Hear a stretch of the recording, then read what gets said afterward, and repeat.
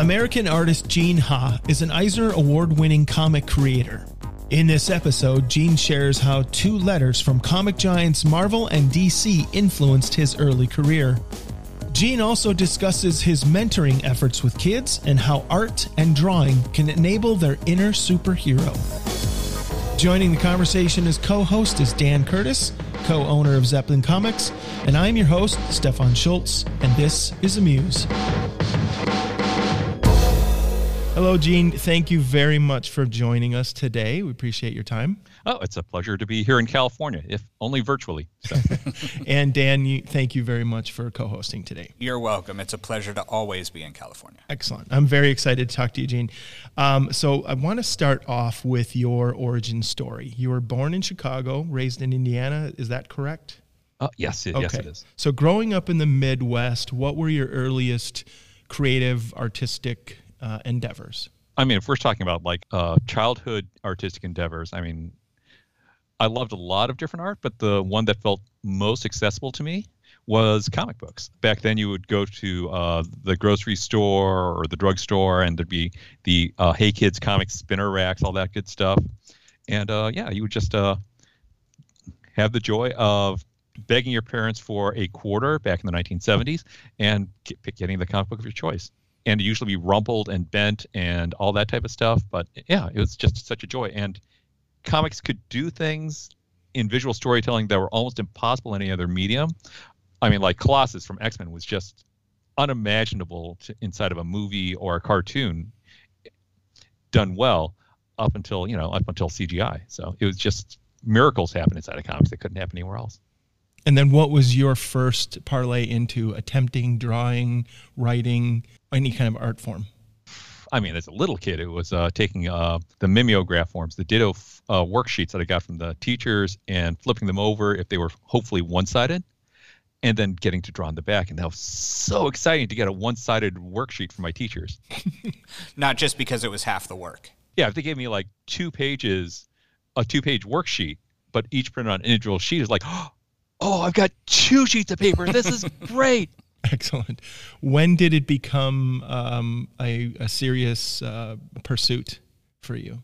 There's so many talented kids out there today. And when I say kids, I mean literally people in high school or middle school or even younger who are doing close to or actual print quality work that you can see on the internet.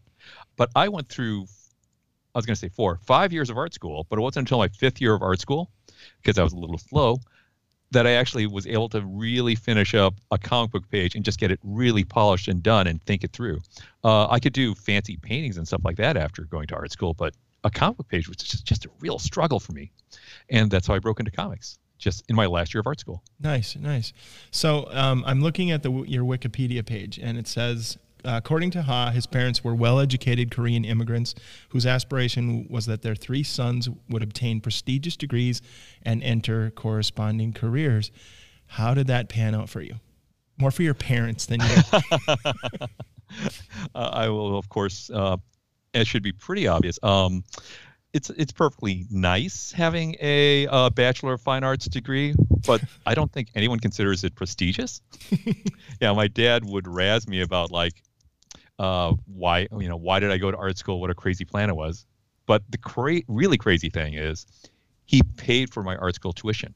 Nice. Yeah, he never really explained to me why he was still willing to pay for my tuition if I went to art school. He didn't kind of pressure me to do something else. He would kind of tease me or mock me, but he still put me through school. Awesome. Yeah. After art school, breaking into the industry, what was that like? I'm a trust fund baby. So I see other people who have had these relatively easy lives and they had trust funds. Their parents put them through college and all that type of stuff.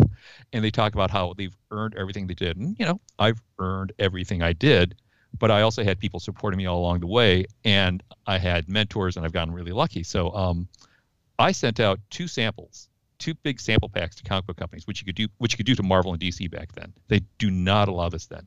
Their official policies, if they get a pile of photocopies, they throw it in the trash. So you can't sue them later for stealing your brilliant ideas and your samples. Mm-hmm. DC was my backup, like going to applying for college, and Marvel was my main.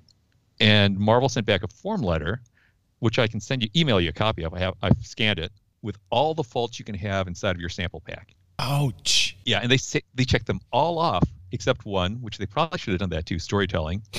And then at the bottom, because they didn't feel this was complete enough to explain how bad my sample pack was, they then added some extra stuff that wasn't on the form that they hadn't thought of when they created the form. What types of critiques were on this form? Anatomy, storytelling. Let me see. Oh, just lots and lots of stuff. Actually, okay. If you give me just a second, I will look it up in my Dropbox where I keep it. Wow. As a way to kind of let kids know that, anyone can kind of break in and don't get too discouraged. Mm-hmm. I often add this to the front of a slideshow of my work. Okay, so I'm going to read the whole thing for you. It's not super long. Marvel Entertainment Group, Inc., dear contributor, thank you for giving us the opportunity to see your current work. We have looked it over very carefully, though, for various reasons. It does not suit the current editorial needs of Marvel Comics. However, we have taken the time to give your work a quick critique. Checklist starts. Your anatomy needs work. Your faces need work. Your line work is stiff or, underlined, heavy. Try to, underlined, loosen it up. Your characters are, underlined, stiff. Try and make them, underlined, more dynamic. You need to work on your backgrounds, not checked off. You need to work on your storytelling, which they should have checked off. Your work is very good. We just want to see it cleaned up. More effort on the little details. Big check mark, biggest check mark of them all. Practice, practice, practice! Exclamation, exclamation, exclamation mark. It is the surefire way to become professional. P.S. Check out our submissions guide. We hope it's helpful. Just keep in mind that your perspective should remain consistent within each panel. That was a problem. Your textures were also inconsistent, but your detailing and storytelling were quite good. Try again. Sorry about the form letter. In order to answer the hundreds of submissions we receive every week, we have to use this form letter. Please don't hold it against us and submit your work again soon. Sincerely, the submissions editor. Wow. It's like Stan himself wrote it too. Oh my gosh. I want to tell them what they can do with your 4 Eisner Awards. But here's the thing. They were right. This letter was right. My samples really did need more work. How old were you when you got this letter? 5th year of art school, so probably about 21, 22 years old. So you were primed and ready to go. It wasn't like you were 12. And I was considered probably one of the better people getting ready to senior year students at the art school at that point, because I had 5 years of schooling, not just 4.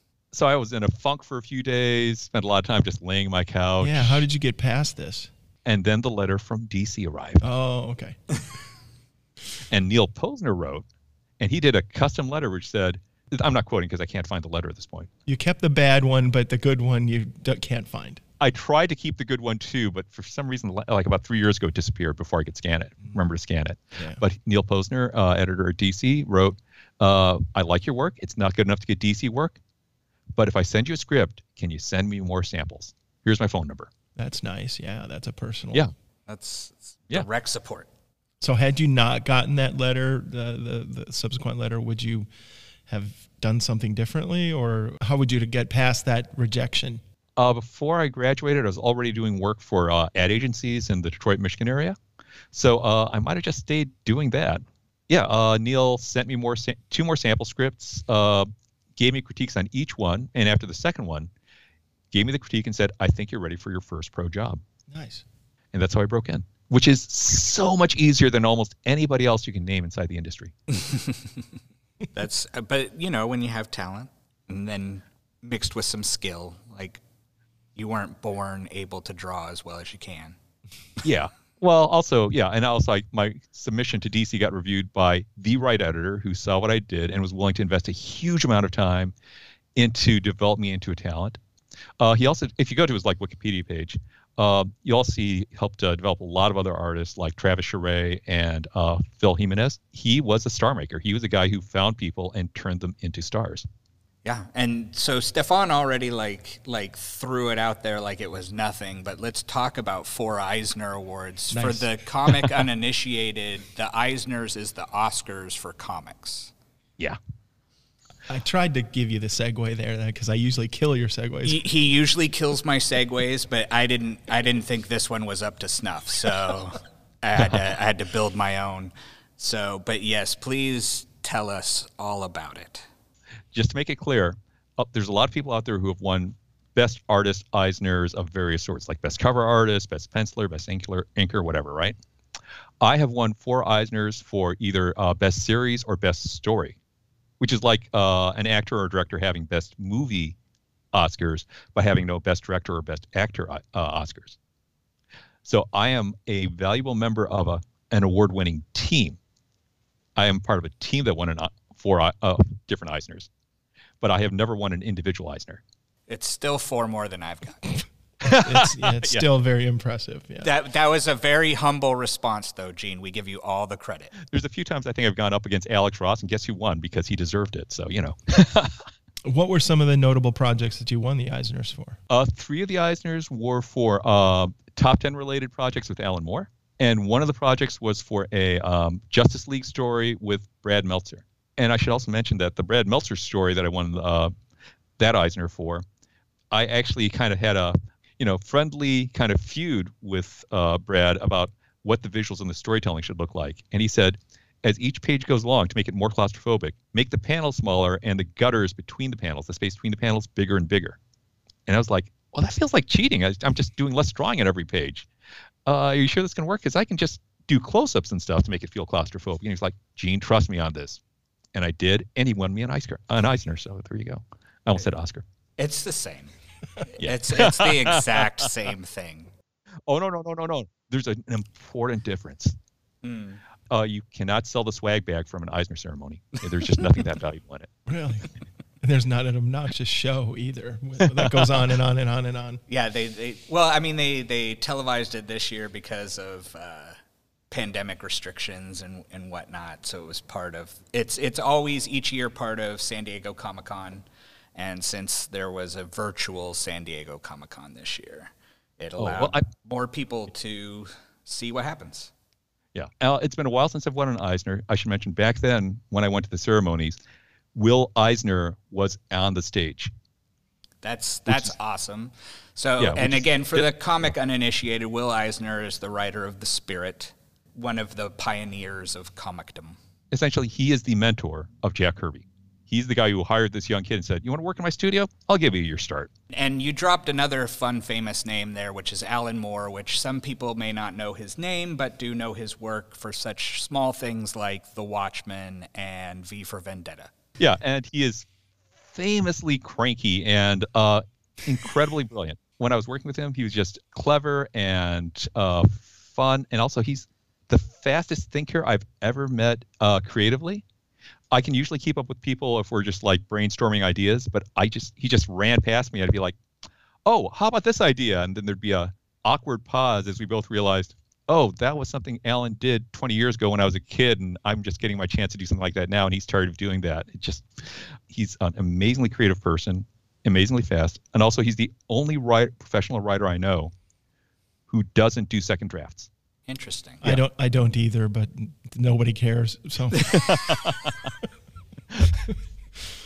nobody asks. They don't even want to see a second draft. Are you being paid to do it? Sometimes, yes. Oh, wow. Okay. They'll rewrite it and give it back to me and say, this is what we want to do. So. Oh, yeah. See, that doesn't happen to Alan Moore. Okay. Must be nice. Yeah. So is that like he's always done it that way, or is that what he uses as clout to do? As far as I know, working at for America's Best Comics in the late 90s, early 2000s, he had a digital typewriter, the kind of like a single-line LCD screen. Mm-hmm. And he would type it all out and fax it over, and he just sent in 1 or 2 pages at a time. And that was the final script. And I know other people who send in rough drafts, bits and pieces at a time, but then they fix the dialogue later or modify scenes or just say, I'm not sure what the dialogue is in this scene, but, here's the gist of it, and I'll figure out, everything later.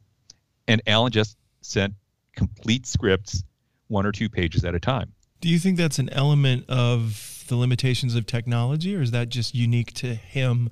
Because I remember reading somewhere something about Hitchcock, who, when he didn't have a final cut on directing, he would shoot scenes. There was only one way the editor could do it. He would only give a close-up of one line. He would only give a wide shot of another line. Or is that just the genius of somebody like Alan Moore? It's a bit as if Hitchcock had final edit and just said, nope, I know what I'm doing, and just did one shot.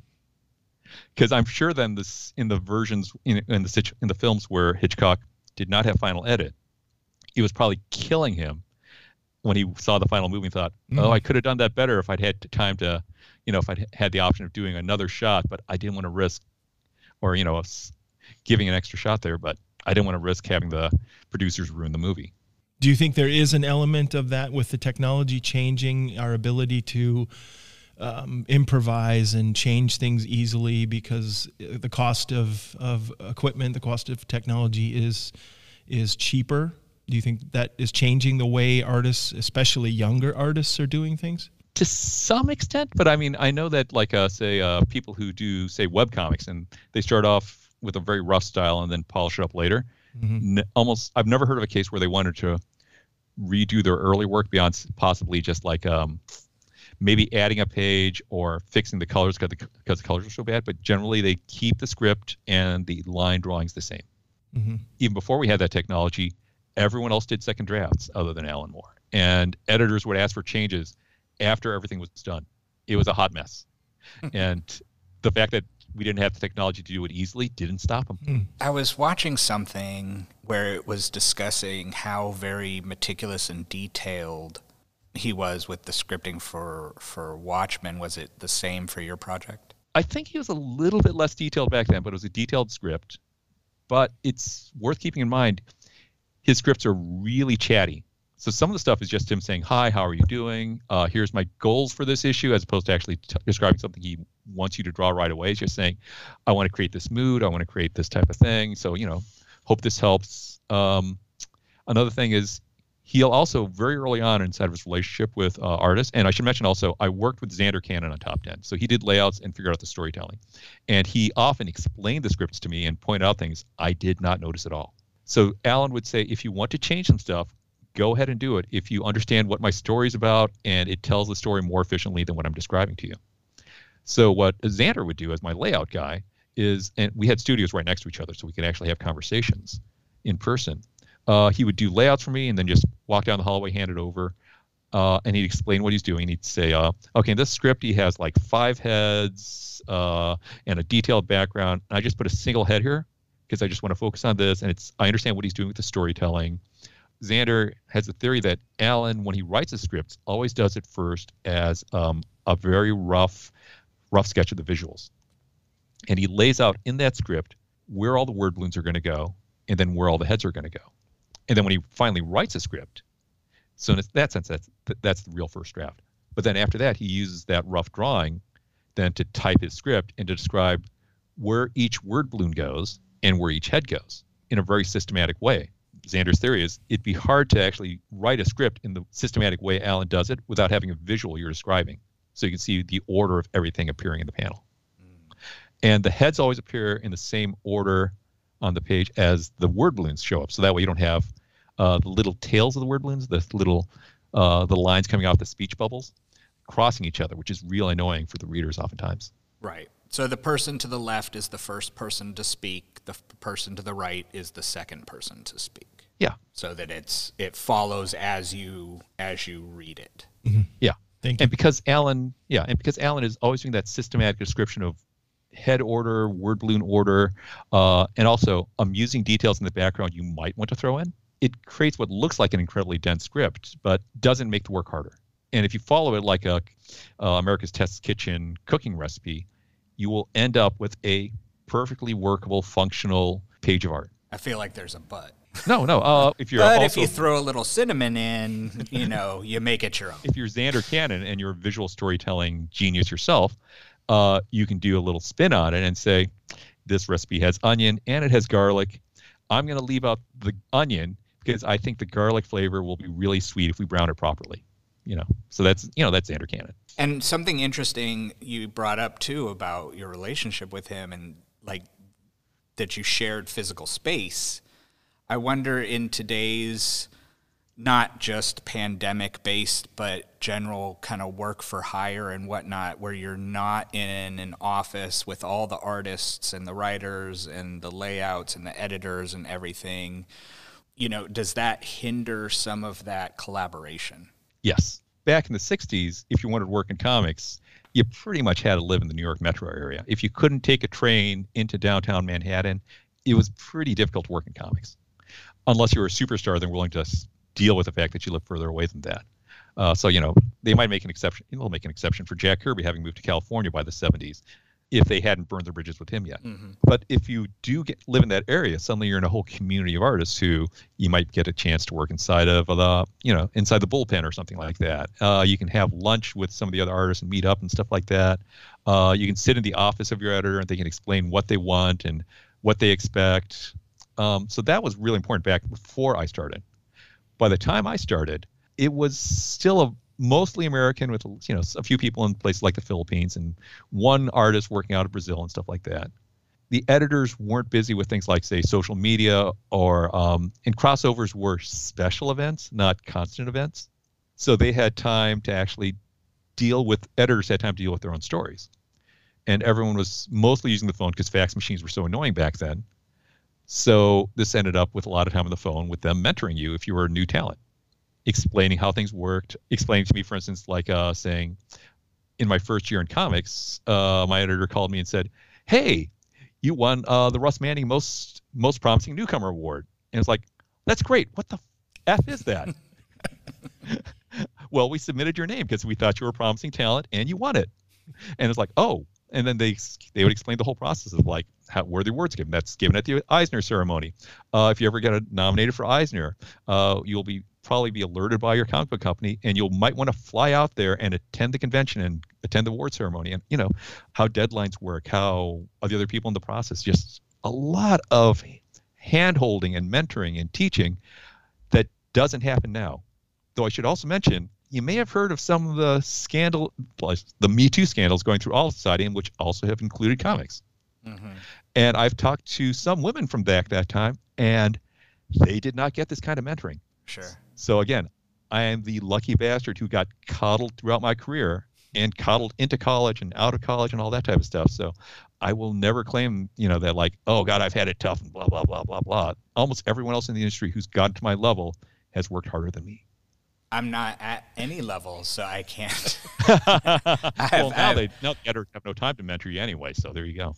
For sure. I mean, there's definitely more titles, there's more companies, there's more people out there, and it's in some ways maybe easier to break in because there's more options, more opportunities. Yes. You can, when Marvel's your prime and DC's your backup, that's because that's who was around. Yeah. There's still Marvel and DC, but you could go Image and Boom, and that helps talk about kind of your move from just doing art to doing some creator-owned things with Dark Horse and May. Yeah, let me just say really quickly, in the modern comics landscape today, most of the amazing new talents I see coming up become well-known and develop a huge following of fans online before they ever hit print.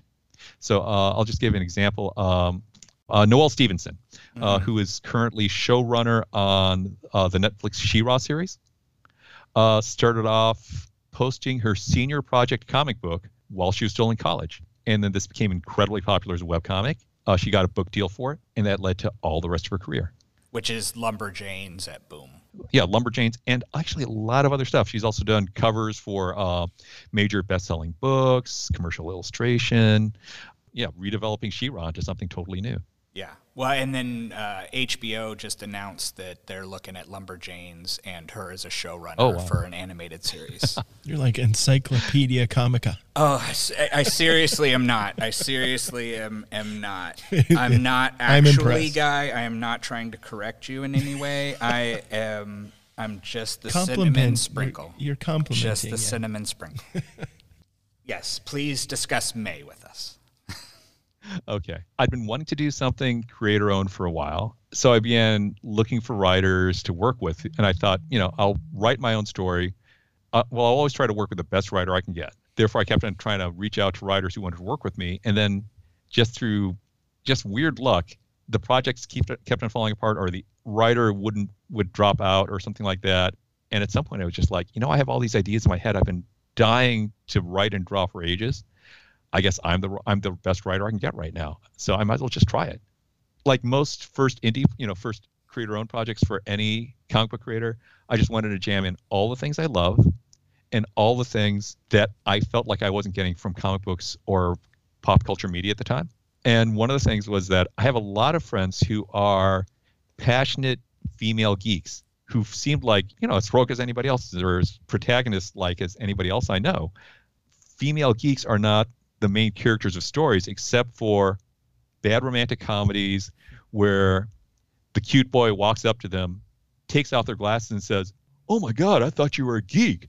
But now that I've taken your glasses off, I can see you're beautiful. You're not a geek." And then the girl says, "Oh, thank God I don't have to be a geek anymore. I really hated that.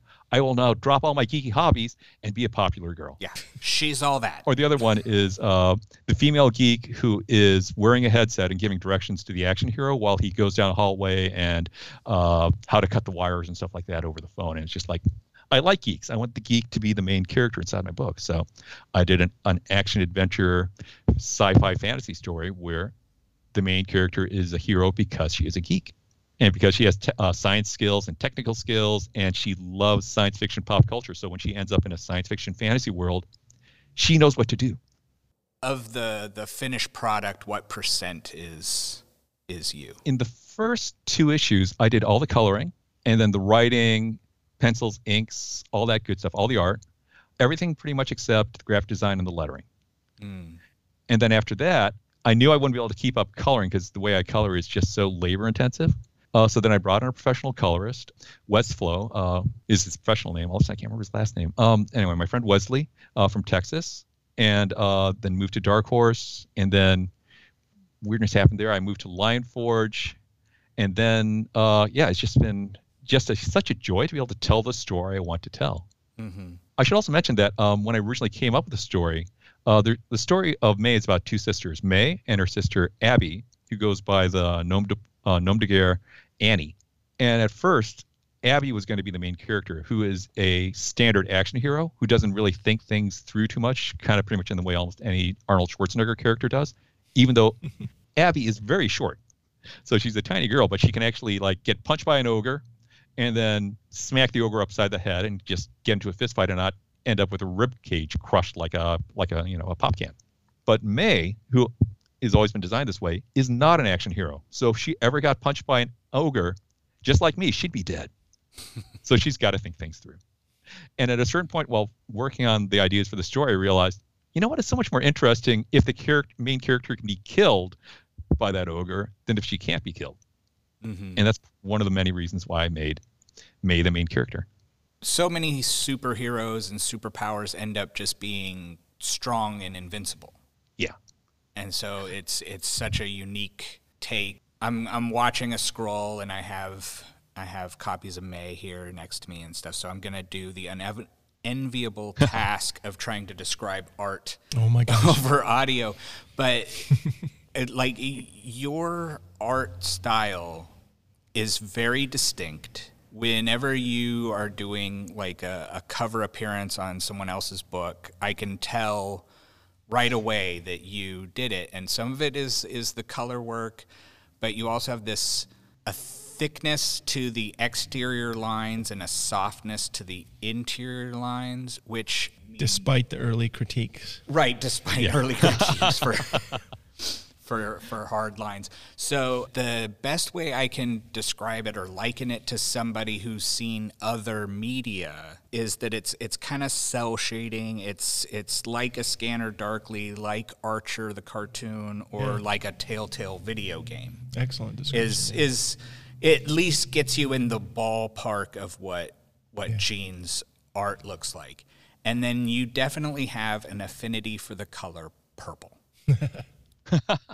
Can you walk us through your relationship with purple? Okay. A little before I started really seriously developing May, I did a lot of reading because I'm a geek, I did a lot of reading on how the visual systems of the brain and the eye work. And there's a few things I realized. One is there's a visual center of the brain that focuses on outlines.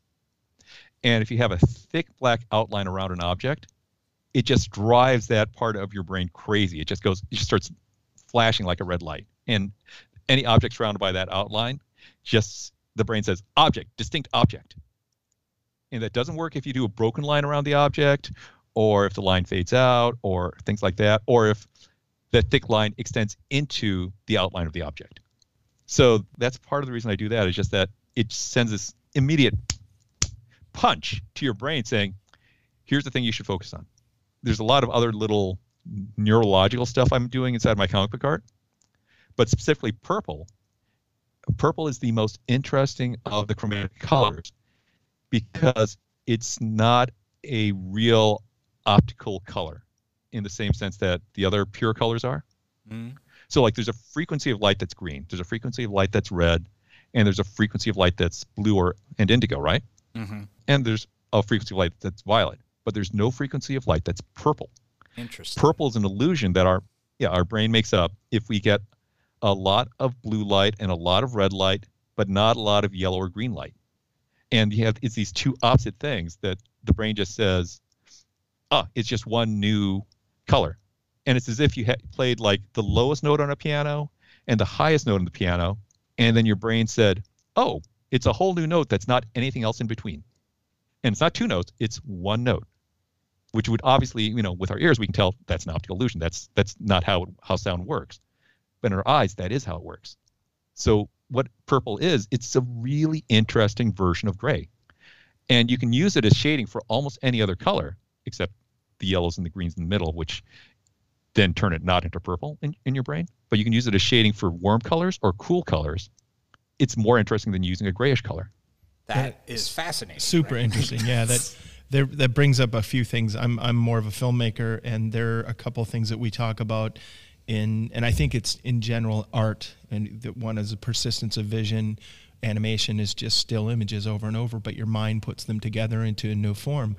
And then the other thing, is there a term for something like what I call it is it's a practical effect for a subconscious impact. So like a color has that's a psychological effect, but there's a subconscious impact that happens when you see a color, when you hear a sound. You do that in lighting, when camera movement is blurred vision, that kind of stuff is all of a subconscious impact. Is there a specific term for that? I've been always looking for something like that because that's pervasive in art. Oh, I'm not sure. I mean, I steal something from biology, or not from kind of animal study, zoology, of super signal, where I'm trying to send super signals that the conscious mind doesn't understand, but the unconscious mind understands.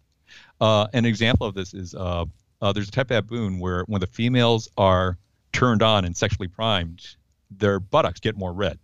So you have these two reddish, orbs. Mm-hmm. And then scientists were studying these monkeys, and showed photos of the turned on ones and the not turned on ones, or just showed circles kind of in the color of the females, and then when they're turned on and then when they're not turned on. And then just as an experiment, they showed two bright red circles to these male monkeys. And when you did the bright red circles, the monkeys freaked out. And it's not a color that any real monkey can ever get naturally. Mm-hmm. But it was just a super signal that just set their brain off. And I'm not trying to turn everybody on with all my comic book art, but I am trying to work with the parts of their head, find the things that are fun or interesting, stuff like that, and set off the alarm bells in that part of your brain.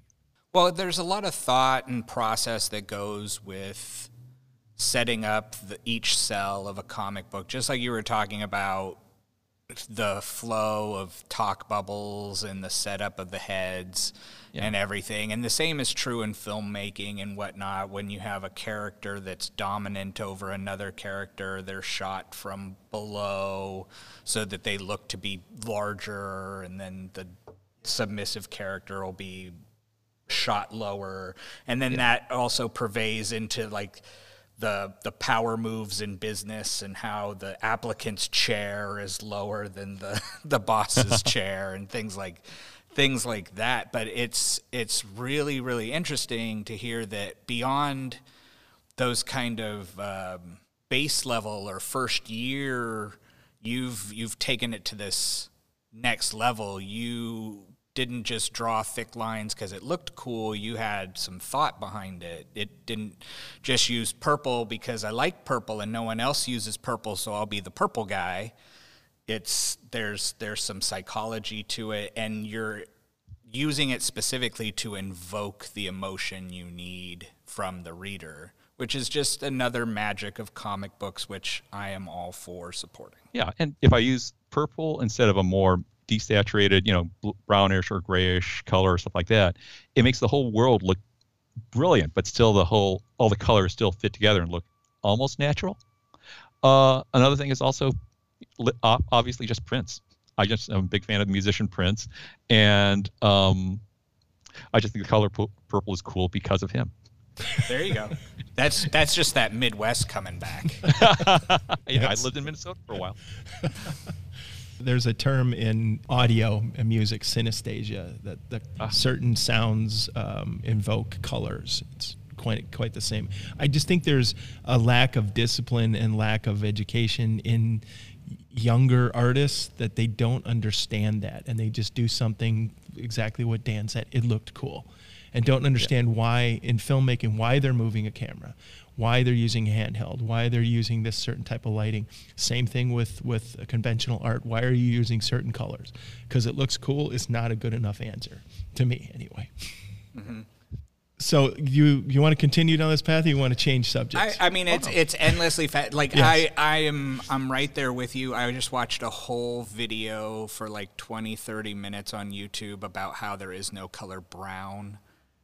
That you can't make the color brown. There's no brown light. It's actually just a version of orange that we interpret as brown. And it's like, but brown's the most natural color there is. Trees are brown. Dirt. We're all some shade of brown. I always have this discussion with it's more comical with my mother, because she's a conventional painter, and I'm a video guy. So my colors, there's only 3: red, green, and blue. That's it. Mm-hmm. Everything else is a combination or lack thereof. And in the conventional artwork, it's red, blue, and yellow. Yes. Yeah, and that's the ones you use. Subtractive and additive lights and colors. Yeah. This episode of Muse is sponsored by Zeppelin Comics. Located in the heart of historic downtown Benicia, California, Zeppelin Comics is your source for comics, graphic novels, games, and gifts. A comic book store like no other. You can find Zeppelin Comics online at zeppelincomics.com. You talked, Gene, about mentoring earlier, and one of the things I found really cool about your career is your author visits. And I know with what's going on right now that we're limited to that, but you do some virtual, you've adapted to doing virtual visits as well, which is very, very, very cool. But one of the statements on your website is art is a tool that changes how children see themselves. And first of all, let's talk about your author visits and the school and the mentoring, and why that statement is so important, that art is a tool that changes how children see themselves. Yeah, I mean, I have a really huge love for public libraries, because as a child, the place where I discovered both graphic novels in the 1970s, and also where I found the best art education books, was at my public library. It was stuff where you would not find these books at bookstores or the school library, stuff like that. The public library had very advanced anatomy books and books on art theory, just South Bend Public Library in Indiana, and they still do. And also they had graphic novels, like the French graphic novel series Asterix, a lot of Peanuts, a lot of early Marvel reprints bound in graphic novels. I loved Marvel comics in the 70s and the 80s, but I really loved the reprints of the original Superman strips from the 1930s and 40s, and the first strips of, say, Spider-Man or Daredevil or Iron Man and stuff like that. I thought these were way more magical than the comics that were coming out during my childhood. And this just expanded my world out in a huge way and put me on a course to do what I do. There's no way I could have become anywhere as good of an artist as I am today if I hadn't had access to those books. So I want to support libraries, and I want to give kids going to libraries today who can't necessarily afford to buy those books, or more likely don't even have a bookstore that stocks a lot of these books. I want to give them the access to some of the tools I had and support their efforts and all that. Also, I'm going to give you my theory on art This isn't some all-encompassing thing where everybody has to accept my definition. It's the only definition of art you can use. I'm already on board. Me too. Okay. This is my personal one that is useful for me, which is that the job of art is to make the everyday magical and the magical everyday. The original quote was from Samuel Johnson. It's a lot clumsier, but that's my short version of it. And it's the job of art is to change the way you see your everyday life so you can see the magical possibilities of how things could be different and where you can move in your life, how you can be different and how the world can be different. And it's also take these fantasy worlds and take the lessons from them and make it feel like lessons you get from those fantasy worlds feel applicable to your own life. So there's kind of bigger ideas for my little mini quote than that, but those are kind of my basic ideas of what I want to do with art. And that's part of the reason why in May I wanted to have it start off in pretty much our world, our Earth. This is not just a stereotype, in the very boring Midwest. And then moving on to a fantasy world full of monsters and mad scientists where there's all these amazing possibilities, but also having someone from our world travel to there and use the lessons she learned in our world to deal with it. And then when she comes back to our world from there, to use the lessons from the fantasy world and apply it to Earth. That's what I want to teach kids, and I want to change how they see themselves and the world. And like one of my programs is Draw Yourself as a Hero. Mm-hmm. I'll start off by, when it's in person, I'll have a big easel that the library provides and a big pad of paper, and I'll say, I'm going to draw a hero, and I need your guys' help to design it. First of all, what's the problem? What's a big problem that we need a hero to solve? Like global warming, or sometimes bad guys or something like that. And then I'll say, okay, and I'll just randomly just start drawing a face, and I'll start doing a portrait of the librarian who's helping me with the program. And I'll start asking what he or she needs to actually deal with the problem they describe. And I'll start drawing equipment and costume bits onto the character. And these are based on suggestions from the class? Yeah, and they'll just throw out ideas. And then after that's done, and I can usually do that in about 10, 15 minutes, I then ask the kids, now you're going to take your paper, write a problem at the top of the sheet of paper, and then I want you to draw yourself as the hero who solves that problem. And when you do that, you start to see yourself as somebody who can change the world. Very cool. Yeah. And then you have a form letter that you critique them. Yeah. Yes, and then I destroy their souls. Learn how to wash dishes, kid. That must be extraordinary for the kids to see you. You're making me feel terrible about my own childhood. Like, I want to go back to school and have you come to my class. Yeah, that reminds me of a few conversations I've had with some of my friends who are not in the creative industry and how they're convinced that they don't have it. And I think it's primarily because they're not encouraged throughout their childhood to do stuff. I grew up in a conventional artist's home, painter, sculptor, and I was constantly given paints and clay and do this, do that, and never had any limitations. And whether or not I was any good didn't matter. She just encouraged me to do things. And I think that's so important with kids to explore their imagination. Especially when you're tying it to conventional problems. That's awesome. Because, they understand climate change, and it's like, how can we be superheroes? And they may, not go into art, but they may go into science and something and find solutions in the real world, which is super cool. That's an awesome little thing. So how have you adapted to the virtual visits now with what's going on? It's never quite the same as being in person and being able to actually talk to them in person. And I'll say the biggest thing for me that makes it hard is in an in-person visit, you can go up to the kid who's being very quiet, mm-hmm. and you can check out what they're doing and then encourage them. And if you're on a Zoom visit, the kid who gets the attention is the one who's talking mm-hmm. on the camera all the time. And if a kid's holding back, you may never find out exactly what they're drawing or get a chance to really talk to them. Mm-hmm. When the librarians talk to me afterwards, when I get a chance for that kind of feedback, they do say that even the kids who don't talk and don't speak up during these type of programs really, really were excited for it. But there's just no way for me to tell. Yeah. If you are a listener to this podcast and you wanted to ask me a question about comics or art or anything like that, you can contact me on my website, geneha.com. There's a contact form. And if you mention this podcast there, I will put an extra effort to make sure I write back to you. Or if you follow me on social media, Twitter, or whatever, Facebook. When I do the virtual visits, a lot of these are free because they're public libraries and you don't have to live inside the library district to attend them online. Okay, so the last couple of questions, the first one's a two-parter, and it's called The Best and Not So Best. And basically, we're looking for what your favorite project is, what was great about it, what are you proud of, any of the kind of that. And then the not so best. What was a project that was challenging? You had obstacles. How'd you overcome them? What were the learning things? Let's start with the not so best so we can end on a positive note. I can kind of answer both questions with the same project. I'm not going to use the ones we've already mentioned on the show. So I love working on my own Project May. I love working with Alan Moore on anything. But let's go with my favorite project of all time. But the thing is, it's a short story.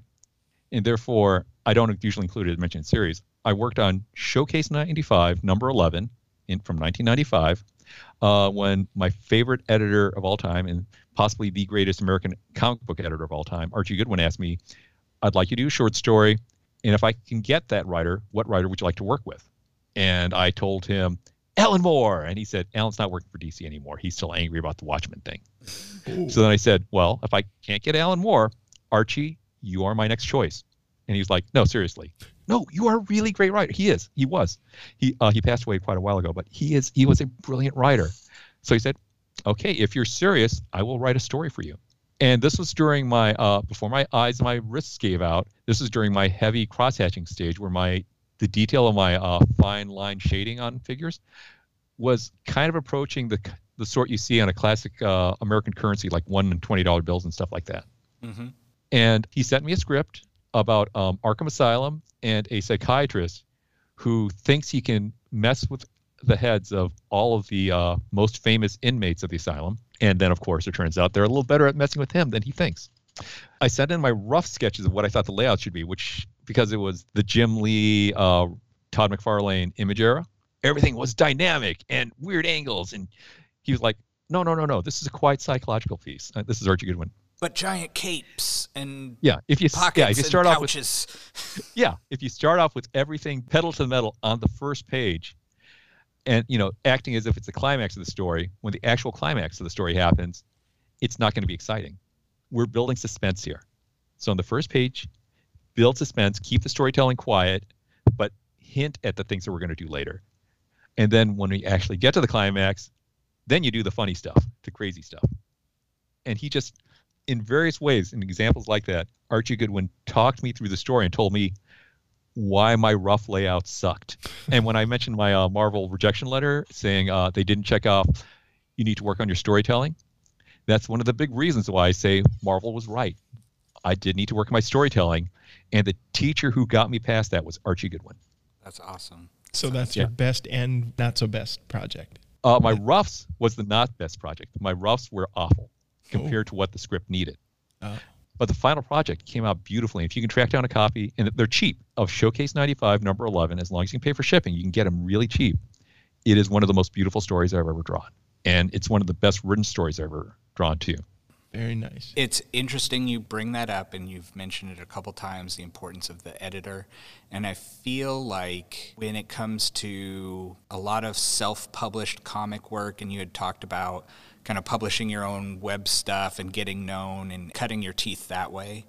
But when I'm looking for the shop and what we're going to carry and whatnot, self-published often means no editor, and it shows.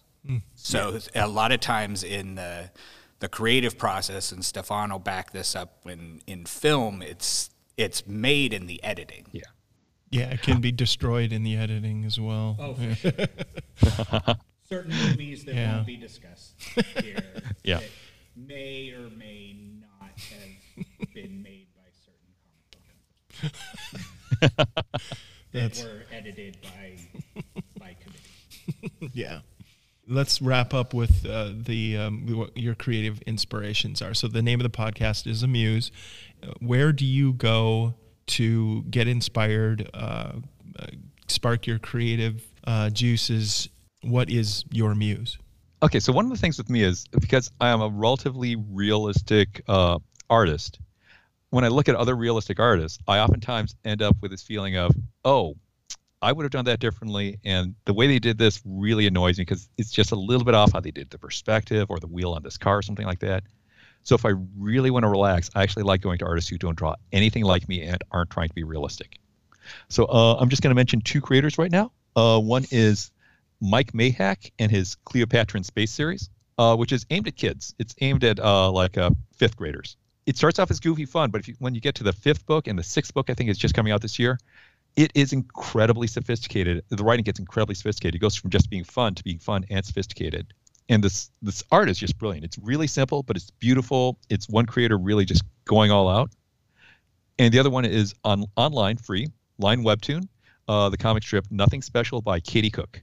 It is stream of consciousness madness of an artist just throwing in everything she loves, quirky and weird, into one comic and having fun and falling in love with the personalities and making them as weird as she can and grumpy. Most of the main characters are teenagers, and sometimes they're horrible people, but they're all really entertaining, especially the main character. As the series goes along, I like her less and less as a person, but I enjoy her more and more as a protagonist. It's not quite Breaking Bad, but it's that kind of thing of you don't have to like the character to enjoy the character. It's just so much fun, and it's so weird. If you like it, you're going to love it. If you don't like it, it will be incomprehensible. Excellent. Thank you very much for the answer. Gene, thanks for your time. It's been fun, informative, entertaining, and we look forward to your next projects. Thank you very much. Thank you for having me on.